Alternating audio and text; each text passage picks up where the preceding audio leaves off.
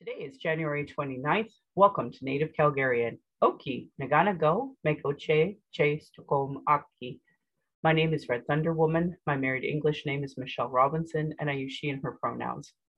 Native Calgarian is being recorded on the lands of the Niitsitapi, which is the Blackfoot Confederacy. The Blackfoot south of the imposed U.S.-Canadian border are the Blackfeet, and north of the border are the Siksika, Gunai, and Piikani of the Confederacy.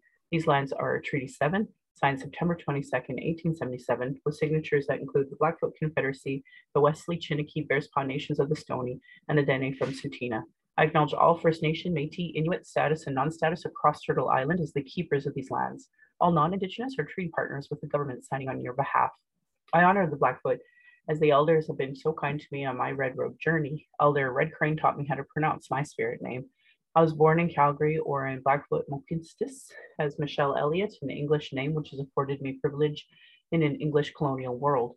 My mother is Northern Slavey Dene or Satu Dene, but my Indian Act imposed status card by the Canadian government says Yellowknives Dene. My father is so Canadian. I am a daughter of the Mayflower and a daughter of the American Revolution while having an Indian Act imposed status card. My Dene lineage roots me in the land of the Hare people, also called the Great Bear Lake people in Treaty 11. I'm a native to Turtle Island, and my Dene nation is a visitor to this area, Clincho Tine Indahe in Satu Dene, meaning many horse town, named after the Calgary Stampede. Land acknowledgements are critical for creating a safer space for Indigenous, as well as honoring the host as a guest and acknowledging your role as a treaty partner. My humblest apologies to the Blackfoot elders and language keepers as I try to learn proper pronunciation. Any mistakes or misinterpretations will be on me. I encourage questions so that misunderstandings can be cleared up as soon as possible. I do not speak on behalf of all Indigenous. I just share what I know as I walk down my red road. My Patreon account is Native Calgarian, where you can pledge and support. Thank you to my previous donors for already showing your support. If you value listening, watching, and can afford to give, thank you. To those who cannot afford to give, I'd love to hear from you. nativeyyc@gmail.com. Send me your comments, your questions. Also, giving a review helps on whichever medium you're listening from. I have a YouTube channel that you can go and subscribe. Go to nativecalgarian.com for the latest podcasts and pin posts on social media. So with that, I'd like to introduce my friend. Alice, would you like to introduce yourself in your way? Sure. My name is Alice Lam. I was also born and raised in Calgary to Chinese parents who were refugees from the Vietnam War. Our family has been a part of the Chinese diaspora story for generations, with my grandpa fleeing China in the 40s to go to Vietnam to kind of start his life. And then there was oppression and war that he found in Vietnam as well. And then eventually my parents made it as refugees to Canada. And so my cultural background, I speak Cantonese fluently. And so I'm very much involved in the Calgary Chinatown community, something that I rediscovered when I moved back to Calgary in 2014 and learned a lot about systemic racism and things like that. So I'm really excited to have this conversation with you today. In my day job, I work in commercial real estate as a property manager, but my passion is volunteering in the Calgary community and starting fun projects to help people see a different way of doing things. So yeah, hope we get to touch on it today. That's exactly what I want to talk about with you. And so just to give people some perspective, I have COVID. I started on Sunday, today's Saturday. So I'm actually, if I start muting myself and coughing or something, that's where it's coming from. But frankly, I think I did okay. So I think I have the Omicron variant because it's just literally a head cold. So today was the first day I brushed my hair and put on makeup, put on some earrings. And I started talking, I started doing my introduction. I'm like, I'm back in the real world again. So it's been really funny for me. And where are you right now? Can you tell us a little bit about your setup? Yeah, I'm currently actually doing this podcast from Good Neighbor, which is a community-based volunteer-run market in downtown Calgary. It's located on Fifth Avenue, and it's pay what you want thrift store, basically. So we receive donations of clothing, shoes, books, and plants and food, and we distribute it. Anybody who can afford to pay, they can pay whatever amount they'd like. All the money that we raise goes to buying food for the community. So it's a sister project of the Calgary Community Fridge. That sounds like a great thing. I hope that other people hear that and go, oh, and they're going to wonder who your clientele is. Yeah, we have quite a reach. When we started the community fridge, we really weren't sure who we would get, but the fridge up in Crescent Heights has been around for about a year. And so typically we see about 50% are low-income seniors and from all different cultural backgrounds. And then 25% are immigrant families. A lot of them are single parents. And the rest of them are basically younger, low income folks, whether they are unhoused or, you know, they're just they're have a lower income. And so that's kind of the mix. Wow. No, that sounds amazing. I was wondering because you're in East Village. You're or not really, but kind of like in that. Close, yeah. Yeah. So I didn't know what kind of clientele you were getting, and I didn't want to assume. I just had no idea. Yeah. It is a very similar. So that's up in Crescent Heights. And then down here at Good Neighbor, we're only open 3 days a week. And luckily, it's kind of on days that we found out that other service providers aren't open. So, you know, there's some agencies that do service provision or clothing provision on Monday, Tuesdays.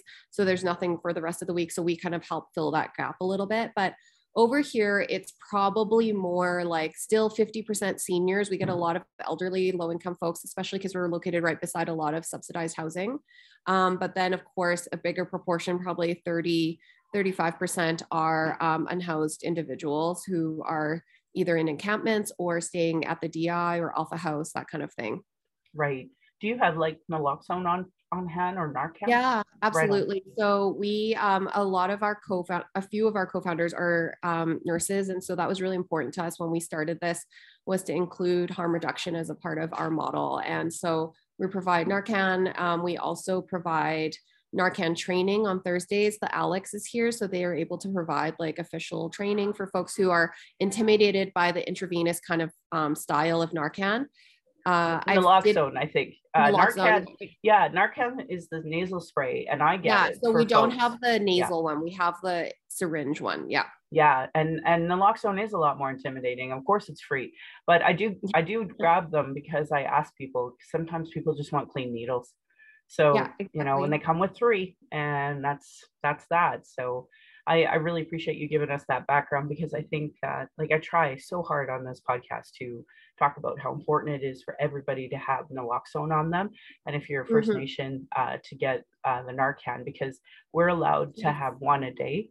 So I have pharmacists that I go in and once a day try to grab that, but it is hard because my work schedule doesn't work with their when they're open and closed. So I'm actually thinking I have to go to another pharmacy closer to my work and set it up there because it's just not working. It takes an hour and a half for me to go from work to home and they're closed by then. So it's been hard. Absolutely, Yeah.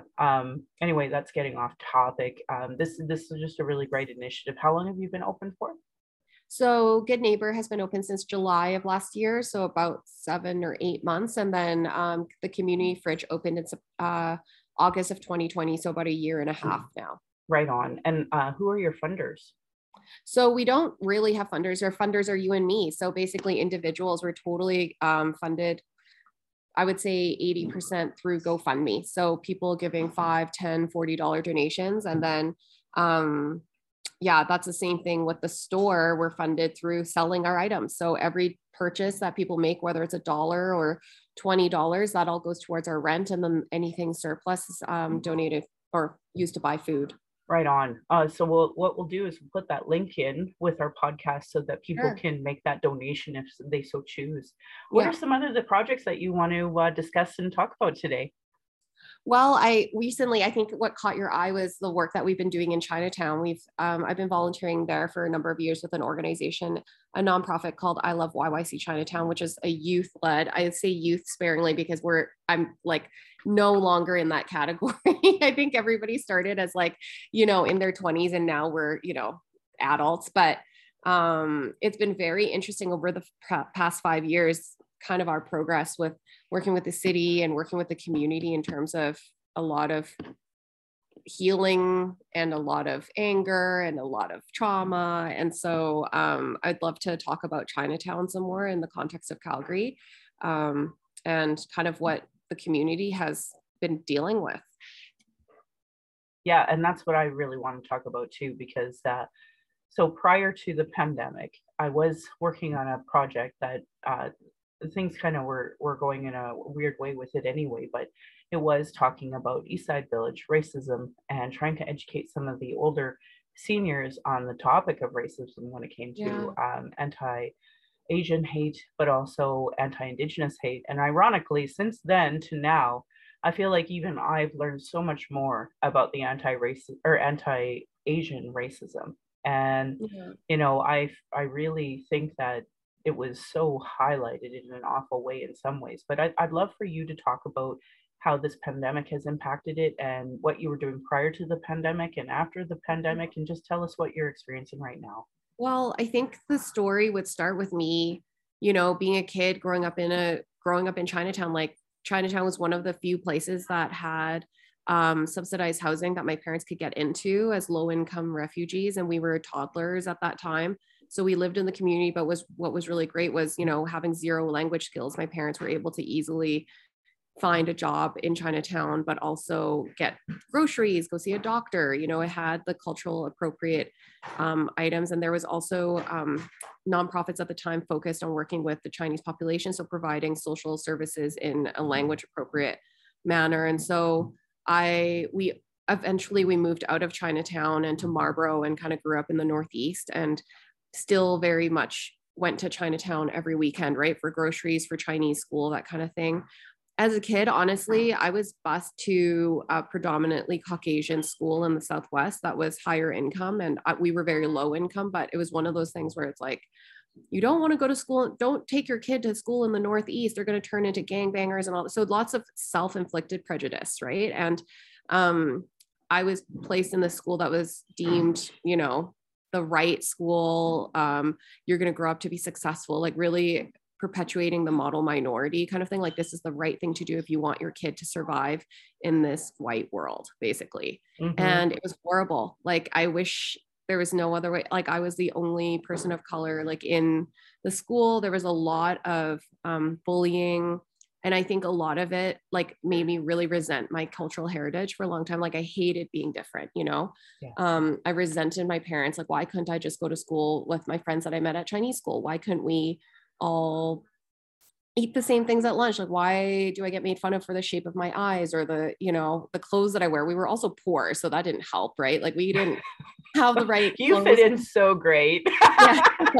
Like the right, I remember, yeah, just being like, oh, you don't shop at the Gap? And I was like, we don't have that at Marlborough. I don't even know what that is. You know, like Marlborough Mall did not have the Gap or Jacob. I know.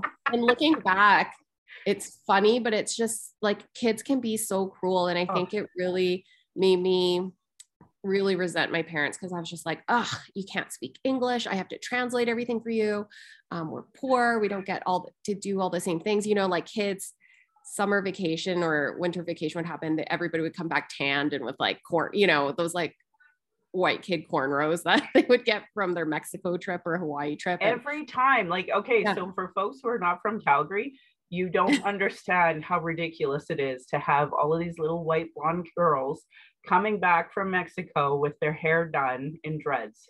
And it is every January 4th. My birthday is January 4th. Oh. So I know we all go back to school, hate my birthday because that means we're all going back to school, but all of the kids have this as if like, and good that they paid some Mexican to do their hair, but holy, it's just like, that's so normal here. Because it's so normal. Mom and dad have way too much oil money and this is what they do.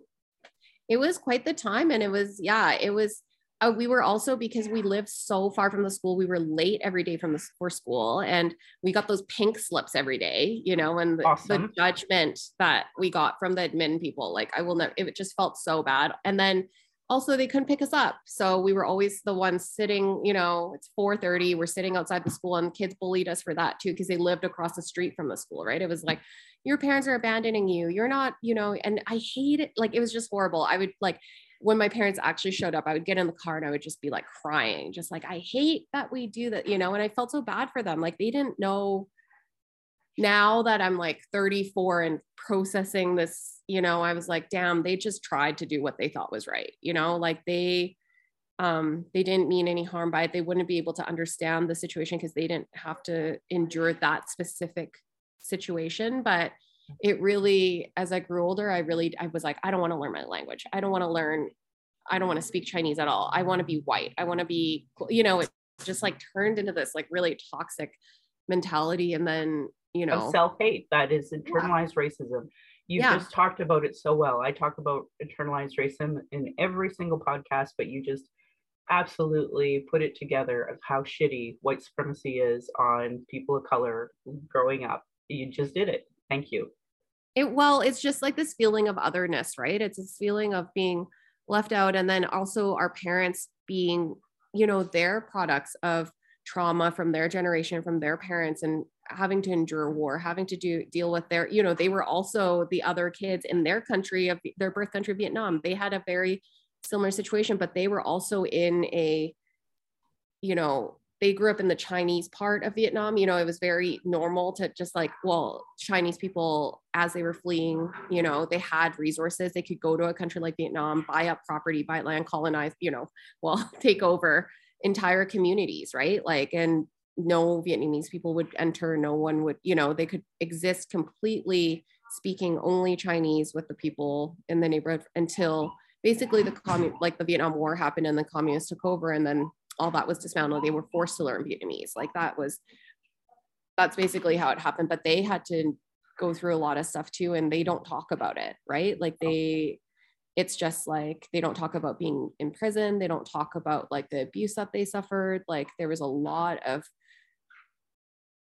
bad wartime shit that happened that I really wish my parents would talk about it, or my uncles, because I feel like they internalize it, and they, we have, just like any ethnic community, we have our struggles with substance abuse, with just, there's not a ton of support with mental health. There's no PTSD training or healing or therapy at all. And so they just dealt with it in whatever way they've known. And yeah, it's been a struggle, but flash forward, I ended up going to university and living abroad for a while. And I became like, it was funny because ironically, every country that I moved to, I would be like, where's the Chinatown? Where's my people? And even though I spent so many years kind of like trying to get away from it, but of course, naturally, I'm in a foreign country and I'm like, ooh, I want to find people who like eat the same things as me and stuff like that. And it wasn't until I lived in New York and started volunteering in the Chinatown there that I was like, wonder if Calgary Chinatown has these similar types of communities. Like I just really stayed away from it for as long as possible. And when I moved back to Calgary, I met a lady who you probably know, Teresa Wu Pa, who was, she worked, in the she was an MLA, and she's done a ton of anti-racism work. She's the founder of the ACT Foundation. And oh, by the way, we highlight that in this podcast at the end. Yeah, because it's you're supposed to report racism. If we don't report racism, we're not going to get anywhere. Yeah, exactly. People don't think it exists. And that's a big part of it. Like I came in, I was like, just doing like tax filing for low-income seniors. I was like, this is so nice. How wholesome. Like, this is, what a perfect community. Nothing could go wrong. And Teresa was like, no, girl, let me educate you on what we've been going through for the past half a century. Right. And and that's when I remember, like, I'll never forget the conversation. She was like, well, you seem like an individual who's like community oriented. I want to just tell you about some projects that I'm involved with. And she like laid down the history of Chinatown for me. And I was like, oh my goodness. Like, why don't you share a little bit? Because I try to now and then, but the biggest one I try to tell people was that Ralph Klein, so he I think he married a Chinese woman. She didn't. He was raised by them. Sorry. That's what happened. Anyway, he was the first mayor to just finally do garbage pickup and pave Chinatown. He was the first mayor. Yes. Yeah. A lot of people can't believe that up until like basically the 80s, there was no like services, no garbage pickup in Chinatown. This is Calgary's third Chinatown, the one that about along the river.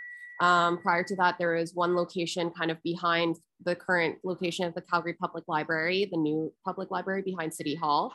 That one burned down. The second location is basically kind of across the street from the CP rail lines on 10th Avenue. It's now a parkade. And basically this was just boarding housing, right? You can think of it as like hostel situation, like a building that had little single occupancy rooms maybe, or it was a giant room with just like mats on the ground, whatever. People would work there as they came back from like railroad camps or whatever, working on ranches, things like that. And there was also like associations. So these are called mutual aid associations, or fraternity type of associations where you would basically go there to get support from your fellow Chinese people because there was no services for Chinese at the time. So they would help you translate a letter or get a job, or maybe, you know, here's some money for food, here's a place to stay, right? Things like that. And they helped each other. And then finally, because with any kind of development or any speculation of development, CP, like the railroad or the train company, was basically like, hey, we're going to turn this into global trains of the future. We're going to turn this into the global, beautiful, like, you know, train station. There will be shopping and apartments, and it's going to be gorgeous. And so, of course, all the landlords were like, okay, sweet, we're going to sell the land and sell the property so you guys don't have a home anymore. And so a group of Chinese businessmen, they were just like, we're tired of constantly being kicked out of places, right? This is kind of our situation in Canada when you talk about land ownership and property ownership, right? Like it's always these people who have the resources to own property that get to decide what happens with the community. And so this is why home ownership is such, like, people fetishize home ownership in Canada, right? Like it's just like, I need to get a down payment, I need to get a house, because that's the only security you have. When talking to folks in countries in Europe that have social housing, it's like, would you ever move? And they're like, no, I don't have to. Like, this is secure. I know I can live here forever, right? Like, I don't need to buy my own property to ensure that I have a home.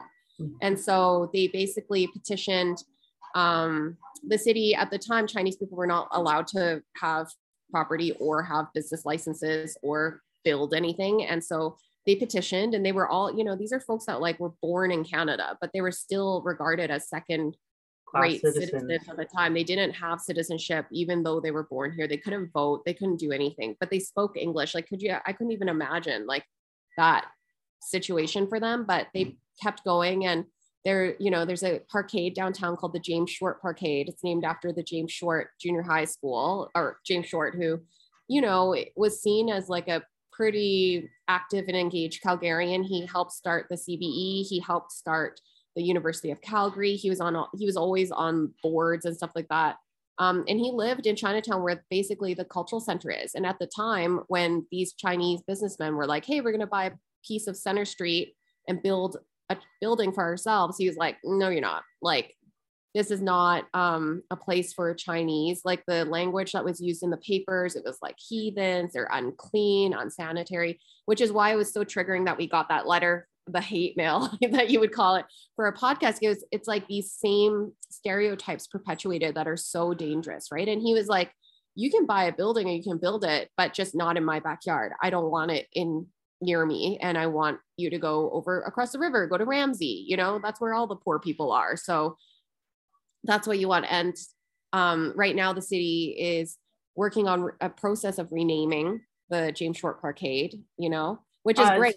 By the way, as somebody who's part of a Reconciliation Action Group, like we're doing the renaming of Langevin, and right now we're going after John A. McDonald. Like, if you need our support, we'll write that letter. We'll help you in any capacity. Oh, perfect. Well, luckily, because of the work that we've been doing in Chinatown, the city was like, we have to rename it. This guy was racist, you know. But then we started doing engagement on what we should name it, and there are Chinese people who like are just like blind spots, right? Like, oh, he wasn't racist. Like, I went to that school. It was fine. Like, it was totally, you know, and totally just did not, you know, racism deniers are like, they're so fragile. Like, but when you unpeel the layers and you try to understand, like, why are you so pressed about this? Like, why don't you want us to call a racist? And it's like, they're scared, right? Like, they're scared of the negative connotations. They don't want to be seen as that rebel rouser, like the person troublemaker. Yep. Exactly.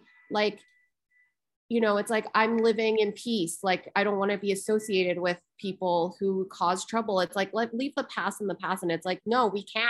Yeah. This is why we have people who are so emboldened to be racist towards Chinese during the pandemic. This is why Jason Kenney was like, called it the bat flu. This is why so many things happen. Like, people just let this shit slip. And it's like, that is not tolerable. Like, this is stuff where I'm always like, man, how do I want to be remembered in 50 years? What kind of stuff do I want to say? And it's so embarrassing that they just think that it's okay to kind of say these super, and people love to call them microaggressions. I'm like, no, they're aggressions. Like, it's not even okay. It's full rudeness, you know, like constantly alluding to the fact that we're not as clean, not as smart, or that we're we're capitalists, like all Chinese people care about is money, or like they don't. Yeah, it's just like all the different stereotypes that I've heard over the years. It's so frustrating, and it just comes from such a place of ignorance, and it's especially sad when it comes from our own community. Like the call is coming from the inside, you know. It's Yep. like Yep. it's No, that. and I know exactly what that's like as a native. Like we're, you know, a lot of us are colonized. A lot of us don't want to be seen as troublemakers. And my own family is like that. Like you just listen to authority, Michelle, and it's like, nope, no. Some are, not all of them. Yeah. And it was hard even when I started volunteering in Chinatown. My dad was like, Chinatown, like, don't bother. It's so dramatic. Like, there's so much politics involved. People aren't fake. Like, there's so much I could talk about, like just internalized racism within Chinatown. Again, you know, it's like people against people, but it's just people are so scared of calling somebody Caucasian racist, and they're so scared of being seen as like, I don't know, on the wrong side, I guess. And it's like being white is cool and great in Calgary, you know? And so you have a lot of people that are like, ooh, I got a photo with the premier. I got a photo with the mayor. This is what I want. Like, I want to be in those circles. That's what they're like, right? It's like, that shows that you have power. It shows that you are sitting with the right people. And it's like, girl, they're letting you sit with them. It doesn't mean shit. Like, no, they're using you as a token. yeah, Worse, like your token. Yeah, exactly. I've tried to engage with those Emma beep, beep, beep, beep. And I honestly, it is such a waste of time. And it's even worse when it's like a person of color that's either the mayor or a counselor, and they're like, what problem? Or you give them the solutions and they're like, yeah, well, we had a committee once and that's enough. And it's like, no, you never implemented a single thing. yes, Not a single thing. That is exactly the problem, is there's no implementation.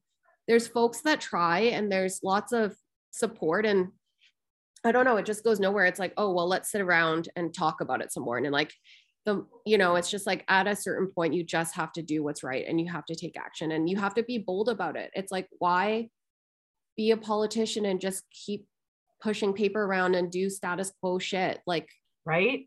Money's not even that good. Like, no, it's why, but I would definitely say that during the pandemic, I have seen more allyship and more people curious and interested in the Chinatown story, and also understanding, well, obviously with the BLM movement and stuff like that, there's a lot of people who are starting to question like their bias, their prejudice, and, their internalized racism, and realizing, there's work to do. And there's a lot of people who are in straight up denial, and they might be, but it's like, whatever. Like, I'm not here to convert the people who don't want to be converted. I'm here to provide resources for those who are willing to learn. Yep. So, and Chinatown is a perfect example of that. Like, from the surface, it looks like everything is fine, like a cute little community, but under the layers, it's like so much strife. And so people have fought so many years, for their independence in this community, to do what they want to do, and to try to encourage people to understand their cultural practices, and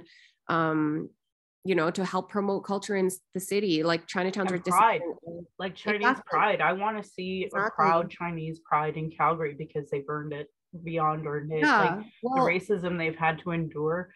And the other part is, as a native, we had the Friendship Center that was in that Chinatown when and I don't know if you know, but the Chinese were the only ones who let us eat in their restaurants for forever. I've heard that. Yeah. My it kind of hit me, because a friend of mine told me that, and when I was having visits with my native mom, we only went to the Chinese restaurant, and I never really questioned why. Yeah. But my dad, he said such derogatory things about Chinese. So I felt like, everything I did with my mom was wrong, everything. And that was, so there's a term of parental alienation. But I mean, when you really unpack it, it was just racism, just point blank racism and sexism. And I actually had Chinese nanny at one point in time, and I started to speak. And they were like, oh, we can't have her speak that language, and they got rid of her.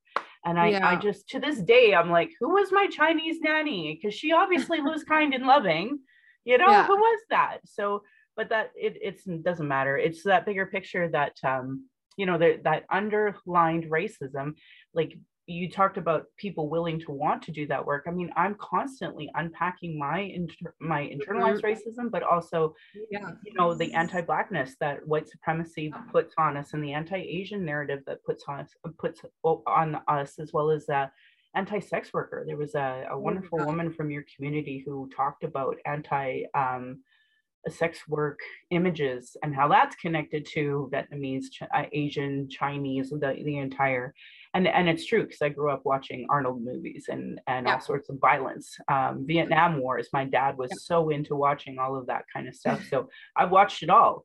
And of course, when you're in a white supremacist environment that teaches you these anti-bias kind of stereotypes, I have to unpack them too. Yeah. So like it's been really eye-opening, and I appreciate you and ACT to End Racism, so many of these organizations doing this work so that people like myself can start to really unpack it. I was just came across the 6 surviving Chinese folks that survived the Titanic, and how they were way too ashamed to talk about it. And I remember taking a ghost tour in Inglewood, and one of the white guys who had survived it, it is rumored that he was buried with his feet pointing at the city as a kind of a snub, because when they found out he survived the Titanic, he was ostracized, and he was a white guy. So I can't imagine what it would have been like for the Chinese, because they were already ostracized. And even in Banff, like there's this bankhead, and there's wild growing rhubarb, and they won't take it out because it's a park.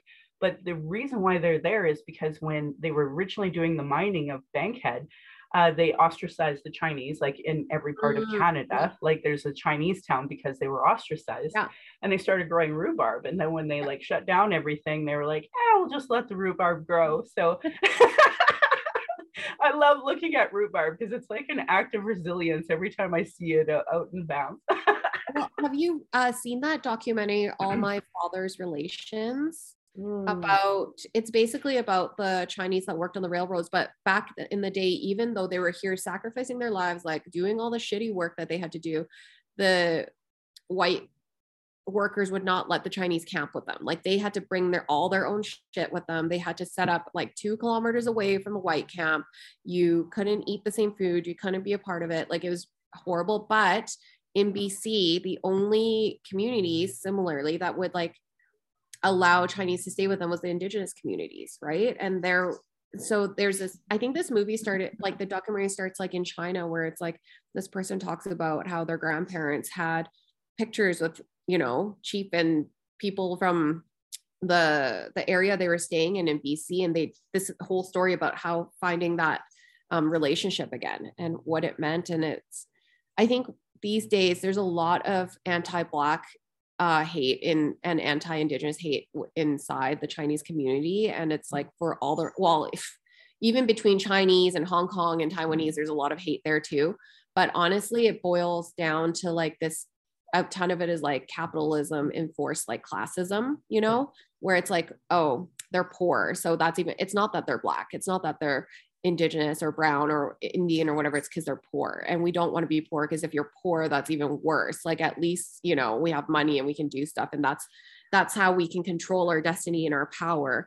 And that's why you don't see a ton of allyship in our community, especially within our elders and folks that have grown up here. And even the other day we were talking about like you brought up the thing about sex work. And so a few years ago, there was a development that was slated for Chinatown, and the community was really upset about the fact that there was a hotel portion proposed, right? And at the time, it was just like, they were like, we don't want sex workers in our community, right? That's all they said. And it's like, okay, it's a different time. Like, it's really actually not affordable for sex workers to constantly book hotel rooms. Like there's cheaper options out there, but regardless, you have the stigma about it. Right. And it's like, let's unpack that. And it's because like for 100 years, like white people would come to China and Vietnam and stuff like that, traffic women into Canada to work as or Canada and the US to work as sex slaves, right? Like we basically didn't have, and tons of obviously Indigenous women went through the same situation, and they were completely exploited. So of course they don't want to be associated with that, right? Like they don't want the shame and the guilt and the history. And it's so sad because when you think about, these are our daughters, these are our parents, right? And it's atrocious what has happened. And it led to like the fetishization of Asian women in popular media. It was disgusting. It's so gross. I can't even, but, and that's what we went through as well, right? The first thing they did was sexualize us. And, you know, and of course that's led to missing and murdered Indigenous women and femicide in general all across the globe. It's not okay. And so it's really important that we highlight that too, because I know it makes our elders and such uncomfortable, but I mean, if we're going, I want a safe space for my daughter to grow up in. Absolutely. And if we don't unpack it, we don't talk about it, then we can't fix it. And I know the police don't care. I've worked with them. I've tried so hard to talk about 231 calls to justice, the 94 calls to action. We still don't have an action plan with either one of them. Like, same with the city. I was so angry when they did those anti-racism conversations, because I'm like, you literally just gaslit us, because I heard some of the counselors like, oh my God, I had no idea. So I'm like, so all those 10 years of me talking to you and engaging with you, writing you letters, going to your stupid committee, that meant fucking nothing. Thanks a lot. Thanks. So like, I just am so done with trying to engage with politicians that we give them the solutions, we give them the answers, and they still won't do anything about it. And ironically, when you talk about allyship, like right now we have George Chahal, and I think our mayor, Jyoti Gonda, I think she got this as well. But anyway, we have these really like white supremacist, weirdo, yellow vesting, anti-vax folks that are protesting in front of their houses. And ironically, if they cared enough to listen to us and implement what we had to say, then actually would help them, because anti-racism education helps everyone, not just you know, the Indigenous people. And that's the problem. They say, oh, well, the natives are complaining and the natives are bringing us solutions, but it's only going to help the natives.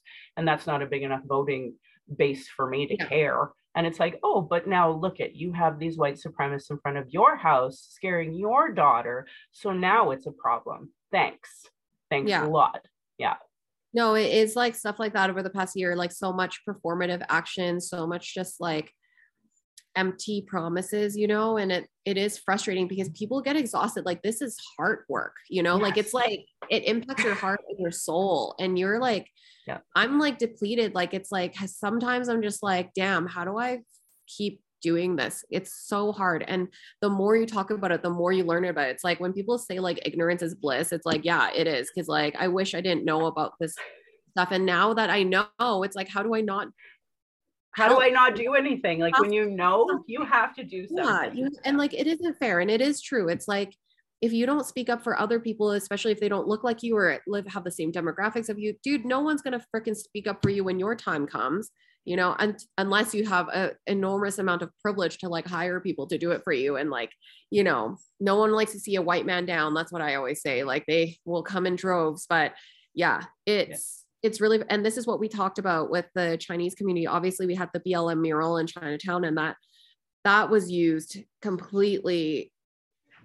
I can't, like, it was like, here's a trap and you can walk into it, into Rebel Media's trap. So basically, for folks listening who don't know what happened, a group in Calgary, a nonprofit group who aimed to create murals, designed and painted by Black artists, was originally going to paint one on a prominent downtown building, but the building had an existing mural of like white hands releasing a dove into the air. And they were just like, no, you can't replace this gorgeous painting with a BLM mural. And so it was really traumatic for those folks. And then somebody in Chinatown was like, hey, why don't you do it on this building? You know, like, nice enough. And then with anything in Chinatown, like, is traumatic because everybody wants to have a say, but they were just like, no, you don't have to do consultation. We already talked to the community. Just go ahead and paint it. So of course they start painting. It's like a mural of John Weir. It's called The Guide and the Protector. And it's like,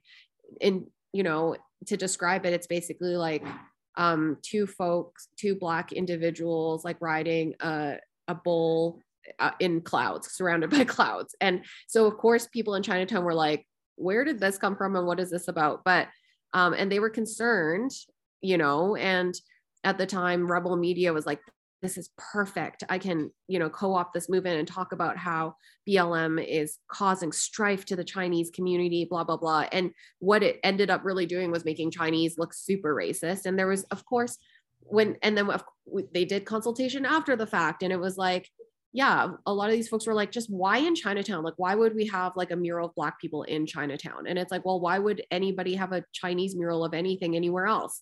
For the same reason, we should celebrate and honor all cultures and all backgrounds. It's not like we're in this, do you really want to stay in this enclave forever and never have people show art or anything? Like, imagine if a white person said that about a mural of Chinese people, at City Hall, right? Like, they'd be like, why is that here? And how would you feel?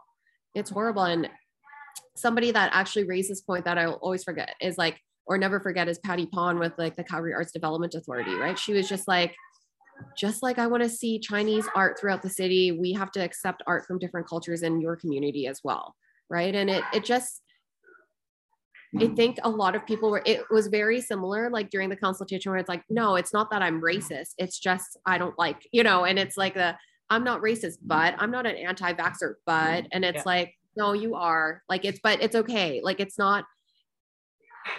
fine. You can grow from it and you can learn how to not be one. It's just like, you've been basically conditioned to become one just based on society and capitalism and trauma and survival. Like, basically this is what happens when it's like you are trying to survive. So it's improving that had to happen for the community to really look at internalized racism and anti-Blackness within the Asian community and really think about like, oh, maybe that is like rude, or maybe that is racist, the way that I'm thinking without even really thinking that it would be, right? Like, but unfortunately, it was just so painful. And then you have people like us who are volunteering, who are trying to be as engaged and inclusive and diverse as possible. And we're like, oh shit, like now everybody thinks that we're racist. Like, how now we have to do the work to like, it's just like, oh, another thing, add it to the list of work to do, which is like, I hear you so hard because they're, like my own family raised in white schools run by Catholics, right? So that motto, Native, is like, that's such a strong sentiment in my world too. And quick to say something anti whatever, and I'm like, no. And it's really harmful because like I literally have 2 trans cousins, and my own mom, she just can't seem to wrap her head around the whole pronouns thing and dead naming thing. She can't do it, and I'm just like, ugh. And I'm trying to love her and have that respect because like she has head injury. So anyone else, I'd be like, oh, it's totally fine. But it's my mom. And I'm like, Mom, can you just learn this? But she can't. And it's so hard. Anyway, I know that struggle, and it hurts and it sucks. And I remember hearing, anti-Indigenous sentiment from the Chinese community through so many different things as well. But again, it's also, you and I know rebel media, but all media is so guilty of finding the one person who's like willing to say, well, I hate natives because, or I hate Chinese because, and that's who they give the mic to, not you, not Patty, not Teresa. No. They give it to that guy. And it's, I always say that it's like, it's very dangerous to kind of get, even for community engagement of any kind, it's like, unless you're educating everybody and providing them with all the resources so that they can provide an educated and informed response, you are going to get these very one-sided, hurtful comments from all sides, And this is the problem with community engagement that we have today. It's like, it's not just engagement for the sake of engagement, because it's like, well, a lot of people just don't know what they don't know.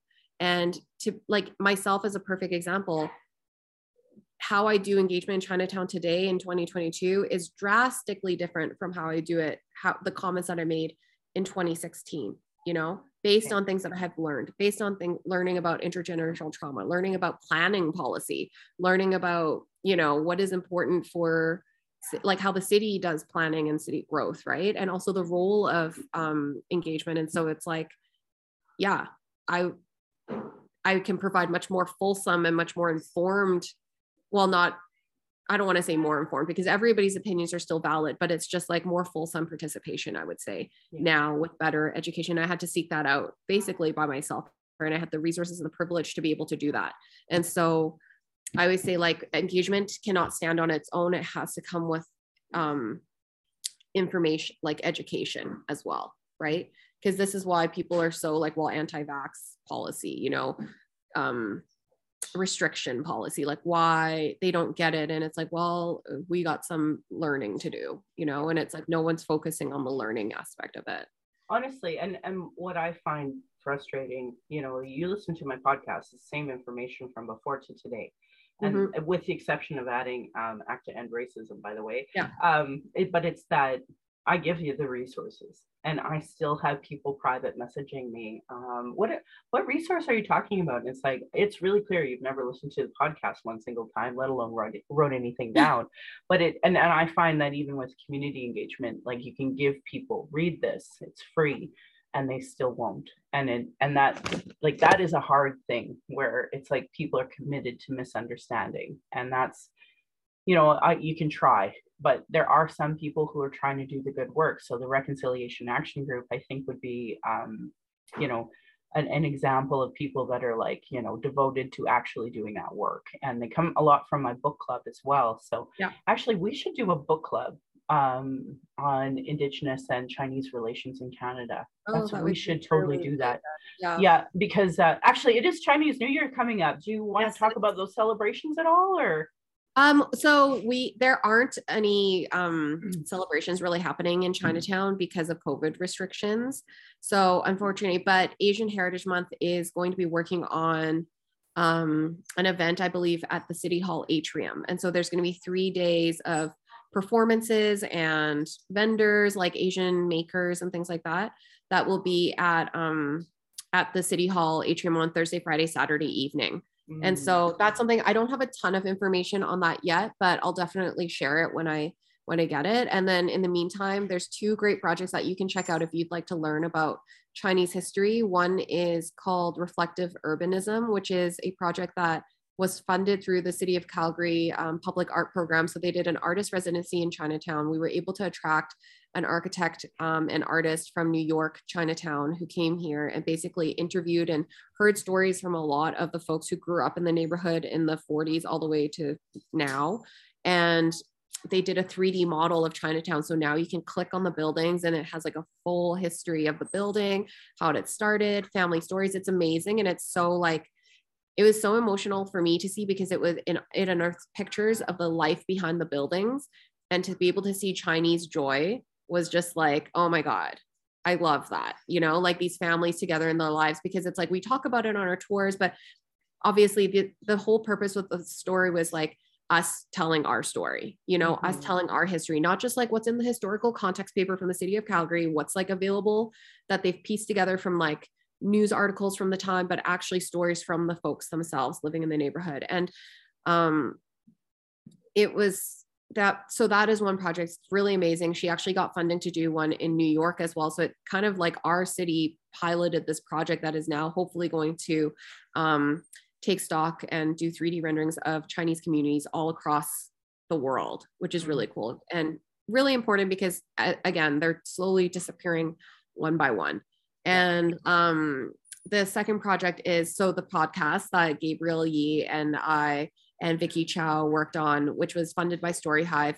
The whole point of the podcast was not to show you like a tour of Chinatown food and restaurants to this one writer's dismay, but it was really just about sharing our history. It's sharing like stories from three businesses in Chinatown who have been here, who are starting during the pandemic, who have been, you know, Golden Inn has been here since the 70s.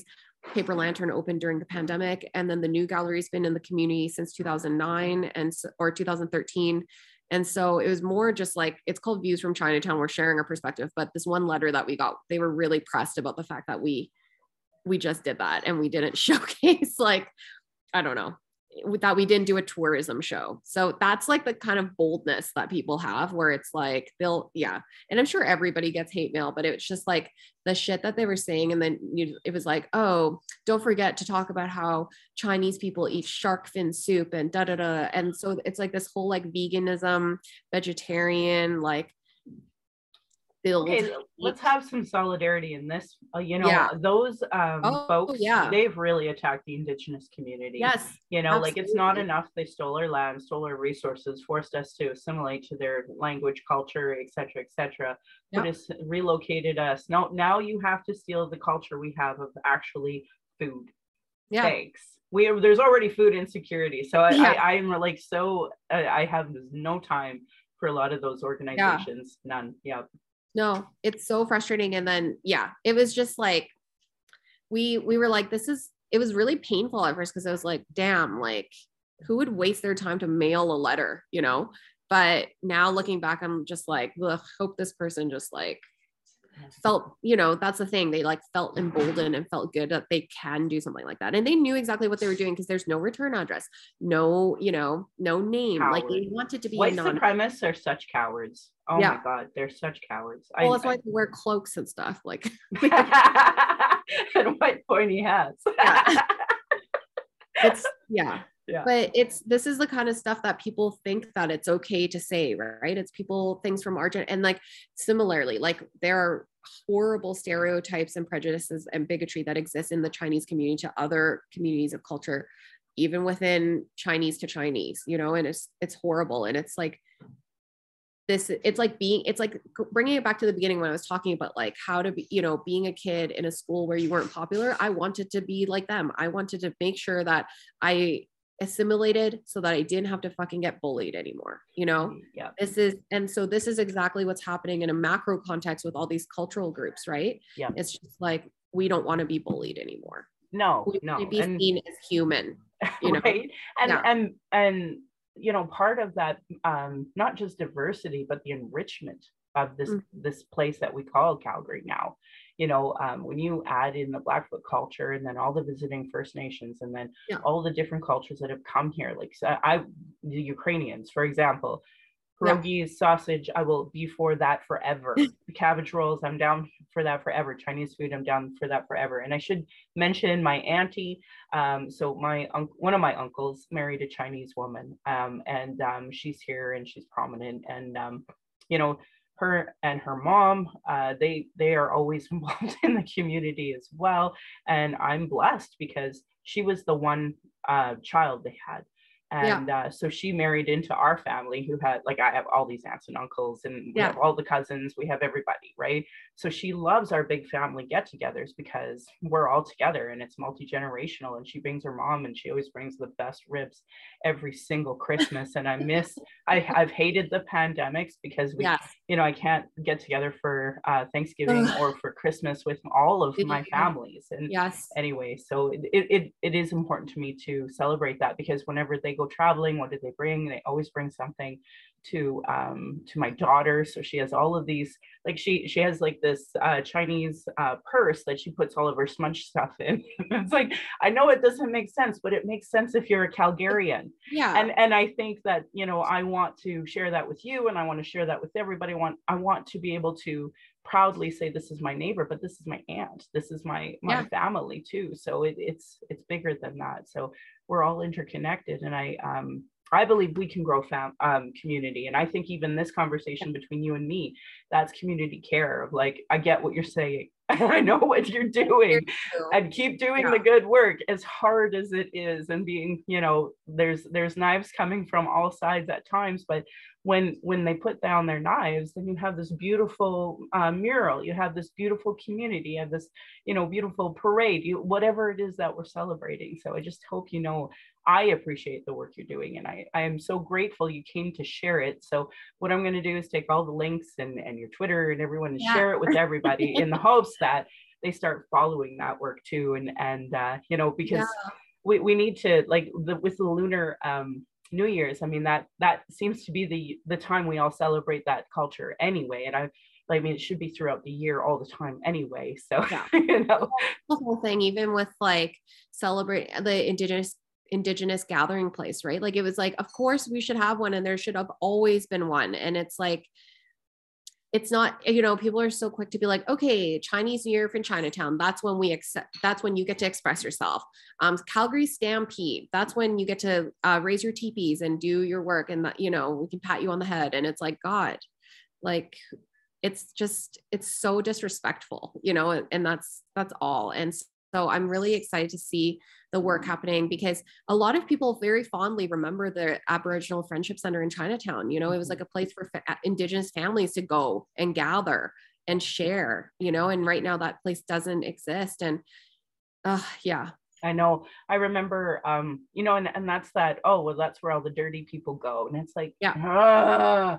Shut up. Yeah.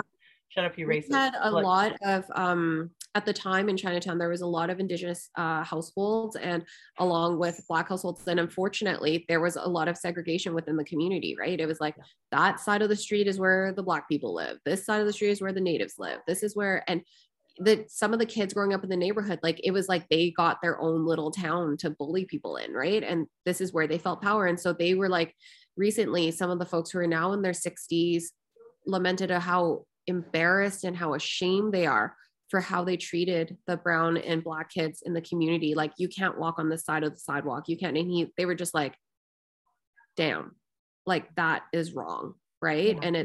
And it takes time and people, and it's like, okay, well, we don't want you to feel like shit forever. It's just like, please speak up for us when something goes wrong, you know? Yeah. And so that's so good that people are realizing what they did was wrong. I think that's a celebration, because then they're going to heal, sure. You know? Well, and to talk about it publicly too, right? Because it is embarrassing. It is embarrassing to be like, oh, I treated this person like garbage. Yeah. Yeah. I know. Well, I'm really happy to hear all of this, frankly. And I just hope that we can start putting together better community projects. And I always laugh when people send hate mail after a project you've done, and it's like, what are you doing? I'd love to know what your project is so I could celebrate it, right? Like, come on. So the part 2, the part 3, the part 4, it's going to look even better once you get a chance to do it. I wouldn't even ever like write something, you know, like there's so much hate. I'm just like, why would I go out of my way? Like, girl, I'm busy. Like, I do not have time to just sit behind and keyboard warrior, like comment on shit. Cause it's like, I barely have time to say thank you, to have the notes of thank you, like sending somebody something that's like, man, you guys have been amazing. I've gone through hell the last few months. Yeah. And, like, I've had so much community care, and I can't thank people enough for it. And I honestly wish I could do more. So, you know, like the community care aspect matters. And for folks who get it, like, obviously they're going to send you all of the thank yous and accolades. And any of my listeners, I hope you consider going and checking out these projects and sending her all the thank yous and accolades. But, you know, even our book club, so the Indigenous book club that we have, like, I tell the people doing the good work, write a good review, because again, I don't know who these people are that they managed to take the time and write the worst review ever, right? So it's almost like I've been debating, do we just shut off reviews for Indigenous books? Honestly, it's like turning off comments. It's like, sometimes you just got to protect your peace, you know? And it's like, you know that it's good work, just like, it doesn't matter, right? Like, what are the reviews going to do? Like, you know, well, obviously you want good ones, but hopefully listeners and everything understand that anything you know, share is going to be worthwhile. So yeah, no kidding. Well, thank you so much for being on the show. I really appreciate it. If you want to stay on and listen to my exit, you're more than welcome. Sure, and I will. And feel free to chime in as well as we go, so that way, if you want to give a little bit of history to the Act to End Racism or anything, just don't hesitate. So thank you again, Alice, for being on. I appreciate it. I honestly feel so refreshed. I feel like yes, other people get it. And I think it's partly because I have COVID. I haven't been out in community because of COVID the last couple of years. So, like, this is just so, like, enriching for my soul. So I really mean it from the bottom of my heart. Thank you for being on my show. And thank you for inviting me and sharing together. It's like, any opportunity I get to do this is just like, I'm like another piece of the puzzle, you know, now on to the next. Yeah, no kidding. Oh, that's great. I'm proud that this podcast has given solutions and cultural safety training, cultural first aid, and almost all of them to create a safer space for Indigenous people of color, those with disabilities, and LGBTQ2+ to speak. I want to say thank you to authors Cheryl Ward, Chelsea Branch, Alicia Fritkin of heretohelp.bc.ca about what is Indigenous cultural safety and why I should care about it. But if you were to Google how to be an ally to Indigenous, there are so many articles out there now that their work and those other pieces of work are action tools that I've said in my podcast. So please support work like that as part of your reconciliation work and settler understandings. I'm just lucky to highlight them and repeat them here. Internalized racism or lateral violence is another form of violence that marginalized folks experience by the structure of racism imposed on these lands. And we talked about it very extensively here today. What is Internalized Racism by Donna Bevins? She's a great resource of racialequitytools.org, and there's so much to discuss there. So if you are a person of color and you want to fit the model minority, or you want to, white code, these are things to help give you tools to be like, what's wrong, but you don't know how to undo this. This is where you need to go. Do's and don'ts for bystander intervention by American Friends Service Committee. They have a great link about how to engage with folks that are being awful. So if you're on the C train, you see a Muslim woman being targeted, these are the ways to intervene in a harm reduction type of way, in a de-escalation way. There's so many resources out there. If you see or experience racism, report it to acttoendracism.ca or text at 587-507-3838, because they'll just send you that link right away.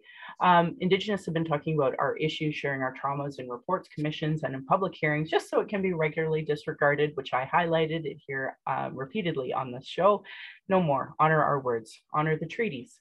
Listen to politicians and their policies and platforms. They don't recognize marginalized in their budgets with Gender Equity Plus, if they're cutting violence prevention programs and services, Indigenous education, uterus health choices, gay-straight alliances, lack of human rights for migrants, immigrants, folks with disabilities, know that your vote for those parties or that person directly negatively impacts marginalized people. Demand that they implement the Truth and Reconciliation Commission calls to action, the recommendations of the Royal Commission on Aboriginal Peoples, the multiple reports about child welfare reform, violence prevention, and now 231 calls to justice from the National Inquiry on Missing and Murdered Indigenous Women, Girls, and Two-Spirit. Denying those reports is a form of abuse called gaslighting. Our people are experiencing extreme racism in the justice, educational, and health institutions, with multiple reports that say the same things. Demand change from election platforms and politicians. They don't understand colonialism, racism, privilege, and sexism. They literally have zero business running. Should be understood by all parties, local politicians, community organizations, sports clubs, etc. A really great article I said out loud is Truth Before Truth, How Non-Indigenous Canadians Become Allies. And again, there's so many resources on that. If you're experiencing emotional distress after anything we talked about today and want to talk, call the First Nation and Inuit Hope for Wellness helpline at 1-855-242-3310. It is toll-free and open 24 hours a day, 7 days a week. You can also text on their website at hopeforwellness.ca. For more related to missing and murdered Indigenous women, girls, and Two-Spirit, you can call 844-413-6649. It is a 24/7 crisis line to give support. For non-Indigenous, there are distress center lines in your area with a functioning 211, or you can call 833-456-4566. The 60 Scoops Indigenous Society of Alberta is ssisa.ca. And you can look for #survivor-driven. Again, if you see or experience racism, report it at acttoendracism.ca or text at 587-507-3838. The Trevor Project has a ton of resources for LGBTQ2+. You can check out lifevoice.ca, crisis supports LGBTQ2+. LGBTQ crisis supports. I just say it with the two, even though a lot of the communities still have a lot of white supremacy in LGBT. So I'm hoping we can start changing that. And anyway, the Trevor Project, there's a youth line, the Kids Help Phone, 1-800-668-6868. Violence is my everyday reality. Every Indigenous generation has faced it. That's why I started a podcast, to speak freely without interruption, without tone police, without leadership shaming, without gaslighting questions, and more than just a 2-clip soundbite. A lot of people don't want to hear Indigenous opinion, but sure want to tell us theirs, even if they don't know about colonialism or the constant surveillance of Indigenous people, our protests, our vigils, our rights, microaggressions, people dealing with internalized racism who become gatekeepers that survive off the status quo. or people who are so in their trauma that they stop people from doing the work and deplete personal resources. Internal and external racism is an everyday reality for Indigenous people and marginalized people. Thank you to my ancestors, my granny, my mom, of what strength looks like through your example. I want to thank my dad for teaching me to be blunt and strong, my stepmom for showing me what a proud culture is through her Austrian roots and teaching me to be a proud Calgarian. It's through her. I'm a second generation proud Calgarian, but again, I want to emphasize, do not call yourself Native Calgarian unless you're Native. Thank you, Darcy, for producing and editing the show on top of being my husband, my childhood friend, father of our child, and support down my journey of the Red Road. He has witnessed decades of racism and sexism. And to our child, we are blessed to learn from daily. We are honored you chose us. You give me daily accountability to be a better and stronger person.